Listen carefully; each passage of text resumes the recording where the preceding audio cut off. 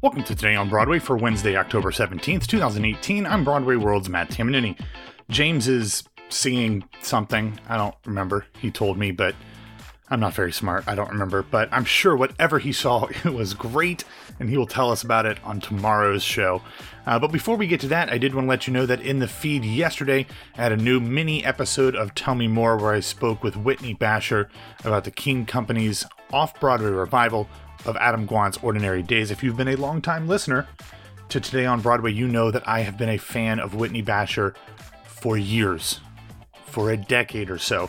She's absolutely fantastic, and I'm so excited to be able to see her in Ordinary Days later this month. But I was so excited to talk to her. It was really a joy. She's fantastic. Her 7-month-old daughter also made a few appearances in the interview, so that was adorable as well. So check that out. Also, yesterday, we talked about having our friend Caitlin Milligan on to talk about the out-of-town tryout of Beetlejuice, but on second thought, we decided that's probably not a good idea, because even though Caitlin paid for her ticket to be there on the first preview, she is an employee of Broadway World, so probably not kosher to have her giving reviews of something that has only had 1 or 2 performances. So we'll save that for later. I'm sure we will have plenty of time to discuss Beetlejuice reviews at the National Theater in Washington, D.C. over the next coming weeks and month. Okay, let's get on to the news proper. Yesterday evening, we got some exciting news that in addition to Tony winner Laura Benanti joining the company of My Fair Lady on Broadway later this month, 106-time Tony nominee Danny Burstein will replace 2-time Tony winner Norbert Leo Butz in the role of Alfred P. Doolittle beginning on January 8th. Benanti's run as Alfred's daughter Eliza will run through February 17th, so there will be a little more than 5-ish weeks to see these two stars together. Burstein, for his part, will continue with the show through April 28th, when he presumably will depart before beginning rehearsals for the Broadway bout of Moulin Rouge the musical. Considering Burstein's long history with director Bartlett Shear, including South Pacific and Fiddler on the Roof, I think that for many people, myself included, we just assumed that this role would have been his originally, and we talked about it on this show, that we were surprised that it was Norbert Leo Butz and not Danny Burstein. I also equally thought that even though we knew Laura Benanti wasn't going to get the role, that we thought she probably should have, so seeing these two together is kind of like one of those unusual cases in which everybody's fantasy casting comes through on the recast. You don't see that very often, especially not with stars of Benanti and Burstein's stature. Unfortunately, I'm not going to get to see Danny. I'm going to see Laura, though, so I'm very, very excited about that. Speaking of fantasy casting, although a little more outside the box, according to multiple reports, Golden Globe-winning movie star Idris Elba is close to joining the cast of the big screen adaptation of Cats. Yes, from long being rumored as a potential Bond to being Macavity, the Napoleon of crime, Elba will join previously announced stars Jennifer Hudson, Ian McKellen, James Corden, and Taylor Swift. Thomas Hooper is directing, and the film is currently scheduled to be released on December 20th of 2019. Oddly enough, we still have no idea if this is going to be animated in some form or completely live action, but it's kind of weird to me that we don't know more about this. Like, we know some of the stars, but we don't know if they're going to appear in leotards and dance, or if it's going to be animated or computers or motion capture. It's just all weird, but what can you do? It's Cats. Next up, a day late and for no discernible reason, yesterday we finally got last week's Broadway grosses from the Broadway League, and the box office receipts stayed almost exactly steady, picking up 0.02% despite the fact that one new show had joined the boards, although Bruce Springsteen did drop from 5 to 4 performances last week, so it is kind of even. Overall, the main stem brought in $33,387,818, despite only 14 of Broadway's 33 shows seeing a black number. The bottom line was buoyed by shows in previews adding performances, as Torch Song's first week of previews saw it bring in $239,000 for its 7 shows, while the top 3 gainers were all shows in previews.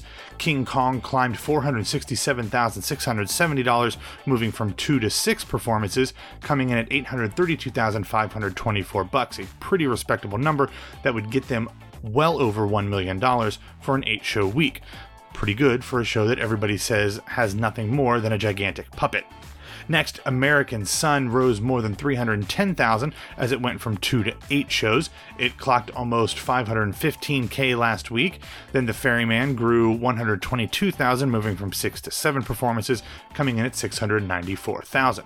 The top grossing show, of course, was Hamilton, coming in with $3,245,544, followed by The Lion King at $2.16 million and Harry Potter at $2.05 million. Also in the seven-figure club was Springsteen on Broadway, Wicked, Frozen, Dear Evan Hansen, Mean Girls, Aladdin, Pretty Woman, The Book of Mormon, Come From Away, My Fair Lady, and Phantom. Down at the other end of the scale, MTC's The Nap was still doing time in Gross's jail, as it brought in only $205,000. One rung up on the proverbial ladder was Head Over Heels at $219K.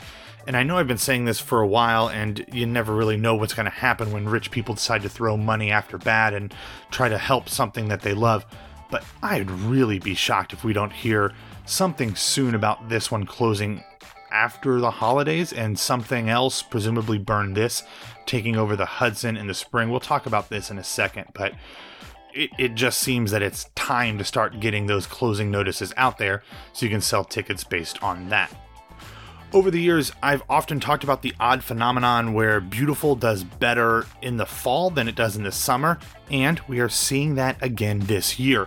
Beautiful's back-to-back weeks of over 800K is the first time that that's happened since the end of the Melissa Benoist run in late July and early August. But aside from those 4 weeks, these last 2 weeks and then the 2 from the end of Melissa's run, Beautiful has only grossed more than $800,000 once this entire calendar year. So it's been over 800K 5 times, 2 of them during these traditionally slow weeks in the fall. I know I've said this many times in the past, but I just don't see Beautiful closing anytime soon when it can do numbers like this, having already recouped long ago. Moving on to another show that's kind of similar. Despite a 114K bump, Summer is still just barely treading water at 691,000, although I will be interested to see if it has something similar to a Beautiful trajectory and starts getting bigger numbers in the fall than it did as it started to come down in the summer.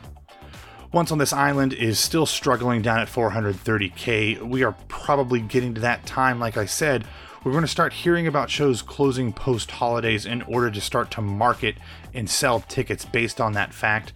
I would say that we could hear, for maybe 3-4 open-ended shows, if I had to guess, that could close in early to mid-January. But if I had to put money on it, I would say Head Over Heels and Once on This Island would be the 2 that pull the trigger, and Circle in the Square and the Hudson Theater will be trying to find new tenants for the spring season. I posited that Burn This, which was originally supposed to open the Hudson Theater, would be the show to replace Head Over Heels, and then who knows what's going in to Once on This Island. A lot of talk about Hillary and Clinton potentially going in there, and then we've also heard conjecture about perhaps Carmen Jones or the Daniel Fish-directed production of Oklahoma going in there. So we'll have to wait and see what actually does happen once those 2 shows announce closing. And now for something completely different. Yesterday afternoon, they filmed a very wicked Halloween special for NBC. And in addition to OG witches Kristen Chenoweth and Idina Menzel, who were shockingly chummy on social media, it made me a little uncomfortable, to be honest. They also had the current cast in attendance and apparently had a ton of former witches there as well, including Julia Murney, Caroline Bowman, Kendra Cassabaum, Jennifer Laura Thompson, Jackie Burns, Kara Lindsay, Carrie St. Louis, Dee Rossioli, Donna Vivino, Libby Cervais, Lily Cooper, Laurel Harris, Jenny DeNoia, and I'm guessing more. That's just what I could find on social media. So who knows how many people actually will be on the telecast and what they will be doing.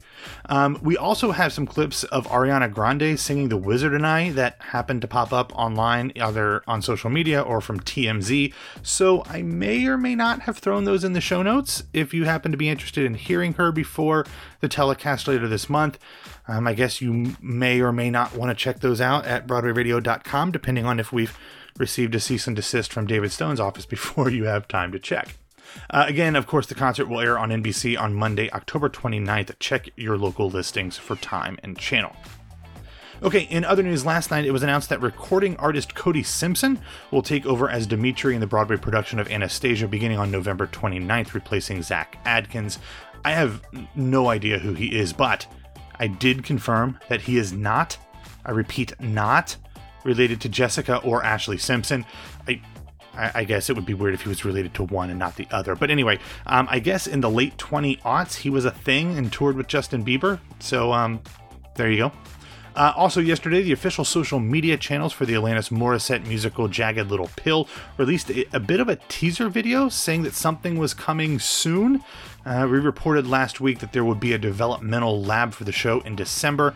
And I would imagine that to coincide with that, one way or the other, maybe before it starts or maybe after it ends, we will get some sort of announcement about an upcoming production. However, the way that they announced this, I don't think this is just going to be like, hey, we're going to go do another out-of-town tryout at La Jolla. This seems very much more Broadway focused, so maybe they plan on opening on Broadway sometime in the 2019-2020 season. We also learned yesterday that the National Yiddish Theater Volksband's critically acclaimed Yiddish production of Fiddler on the Roof has extended yet again at the Museum of Jewish Heritage. The show will now play through December 30th. After beginning performances on July 4th, this will be the final extension for the show. And lastly, on Tuesday, we learned that a new movie, Buttons, a new musical film, will be screened in movie theaters across the country from Fathom Events on December 8th, and it will star none other than Dick Van Dyke and Angela Lansbury.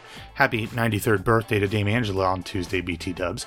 According to a press release, during a time of robber barons, mills, and rising industry, two orphan children meet two unexpected visitors, Dick Van Dyke and Angela Lansbury, who turn the tide of events and change their lives forever. The film is narrated by Robert Redford and Kate Winslet. Check fathomevents.com for more information. If you would like more information on any or all of these stories, please check out the show notes at BroadwayRadio.com. Okay, that's all I've got. James and I will be back on Thursday morning, a little later than normal because he is seeing another show, which I don't remember at this point either, so sorry. Anyway, thanks for listening to Today on Broadway. Follow us on Facebook and Twitter at Broadway Radio. You can find me on Twitter and Instagram at BWWMatt. Have a great hump day, everybody, and we'll talk to you tomorrow.